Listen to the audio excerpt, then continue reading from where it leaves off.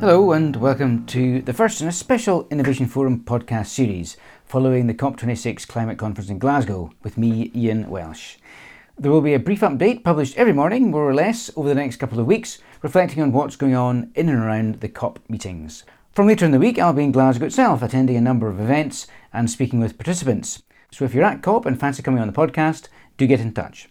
The events in Glasgow were, of course, to some extent, previewed by the G20 meeting over the previous weekend in Rome, which was a bit of a damp squib, particularly around pledges on fossil fuels, not least coal. The final communiqué pledges to stop financing new coal plants internationally by the end of 2021. But leaders stopped short of an agreement to end coal power in their own countries. Social media was briefly abuzz with images showing the steady progression of drafts of the communiqué diluting the language on coal. Other lukewarm headlines included a commitment from all to reach a target of net zero emissions by mid-century. So that's 2050, right? Not according to big emitters China and Russia, who have pushed their target dates back to 2060. However, there was a sense that the G20 meeting was a scene setter, building momentum for the main event in Glasgow, and US and French officials were briefing as such. And so COP26 opened in Scotland's biggest city on Monday morning as world leaders arrived on Clydeside. To fill the news vacuum before the great and the good took to the conference podiums, reporters focused on the number of presidential and prime ministerial type limousines that were sitting with their engines idling all over the city. Not a great look. Reporters also pointed out that, demonstrating the best laid schemes gang after gley, as Robert Burns might have put it, severe weather in northern England and southern Scotland over the previous few days had severely disrupted train services between Glasgow and the rest of the UK. Many dignitaries who had been hoping to proudly travel to COP by lower carbon rail were reduced to scurrying around booking air travel to ensure their arrival in Glasgow on time.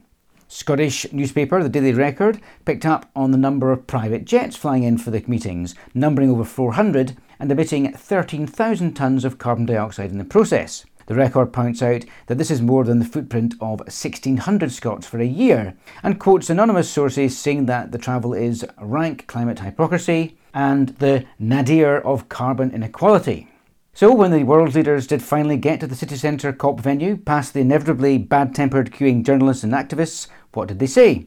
UK Prime Minister Boris Johnson set the tone by comparing the climate crisis to a James Bond-style doomsday device that has to be stopped in the nick of time. The Prince of Wales, standing in for Queen Elizabeth, called for the world leaders to spend the trillions of dollars necessary to tackle climate change and for a military-style campaign to marshal the strength of the global private sector. US President Joe Biden talked about standing at an inflection point in world history. The Indian Prime Minister Narendra Modi had raised the hopes of many by simply attending in person. It had been rumoured that he'd be a no-show like Presidents Xi and Putin of China and Russia. And Mr Modi did make a net zero pledge for the Indian nation, but not until 2070, some 2 decades behind the likes of the US and the UK. He was vigorous in defending this target, however, and called for an immediate $1 trillion in climate finance from the developed world. Perhaps the star of the show, however, was veteran UK environmentalist and broadcaster Sir David Attenborough. He asked the leaders if this was how they wanted our story, i.e. that of the human race, to end. A tale, he said, of the smartest species doomed by that all-too-human characteristic of failing to see the bigger picture in pursuit of short-term goals. Sir David pointed to the fact that those who will be most impacted by climate change are not some future generation, but young people alive now. This should be a spur to action to, as he said, rewrite the story and turn tragedy into triumph. During COP, I'll be joined by guests to reflect on the day's events and to discuss what they're hoping for and, if they're attending, what their COP looks like. As the opening day came to a close, I caught up with climate journalist Mike Scott, who's been reporting on the run-up to COP for Innovation Forum. Before we hear from Mike, a quick bit of continuity transparency. Our chat just preceded Indian PM Narendra Modi's announcement on net zero, as will become apparent. Joining me is Mike Scott, who recently won the Contribution to Climate Change Journalism Award at the Sustainable Media Awards. Mike, you'll be covering COP26 for us. You've done some coverage already, so welcome to the podcast. Thanks very much. Early days, but what are your impressions of COP26 so far? Well, it's got off to an interesting start, hasn't it? The build-up to it hasn't been great. The outcomes from the G20 summit in Rome were not exactly what people were hoping for.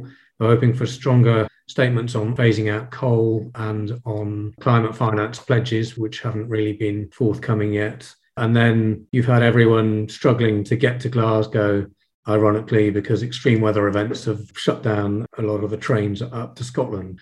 Hasn't started amazingly. It is, as you say, very early days, and we'll see what happens. Yes, and of course, you haven't even mentioned the fact that the bin men in Glasgow go on strike today as well. So that'll cause further issues, but no doubt they'll get around them. So what should we be looking out for over the coming days? What are the sort of signposts that you're looking for progress? Some of the things that we are likely to see progress on, one is an effort to stop methane leaks. I think that is an issue where it's a no-lose situation for everyone, really. No one really has any good reason to object to it.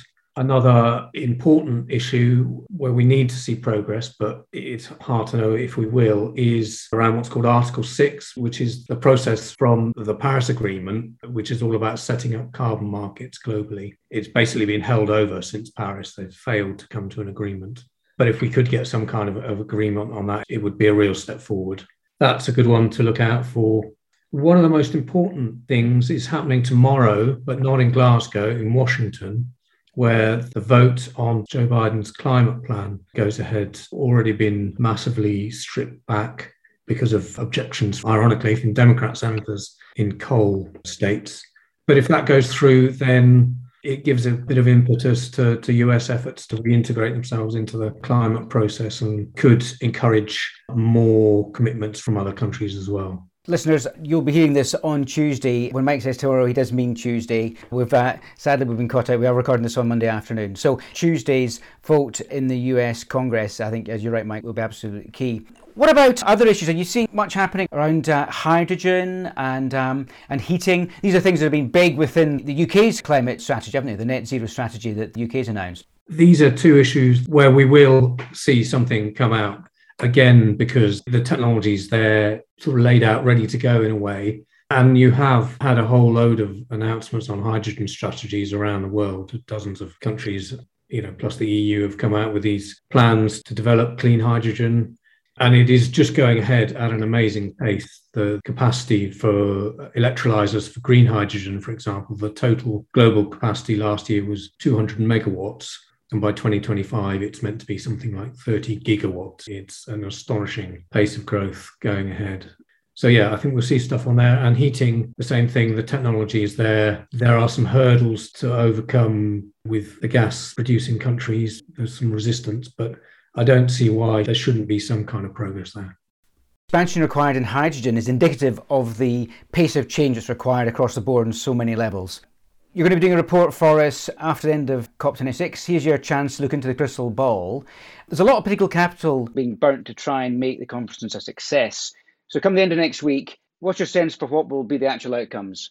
It is difficult to know whether the G20 was holding some stuff back for COP26, if they're going to pull some rabbits out of the hat, or whether it is a genuine reluctance to cede ground on coal, particularly I think India, China and Australia are very reluctant to make any commitments there. But Modi is actually coming to Glasgow.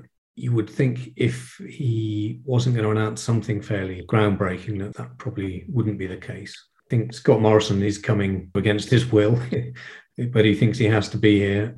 In terms of success, I think there will be some kind of announcement on coal. I think it will disappoint a lot of people, but there will still be some progress on that. It's really hard to say if there'll be any progress on the Article 6 stuff and global carbon markets. It's been quite quiet, which makes me wonder if actually there is something up their sleeve going to emerge. I think, and a lot depends on the US vote. I think if that is positive for Biden, then it could transform the mood of the whole summit. Lots of things to look out for, but it is of course good that Prime Minister Modi from India and Prime Minister Morrison from Australia are joining the party. I suspect they're not going to come to say nothing, as you say, so let's see what transpires. But for now, Mike Scott, thanks very much. Thanks a lot.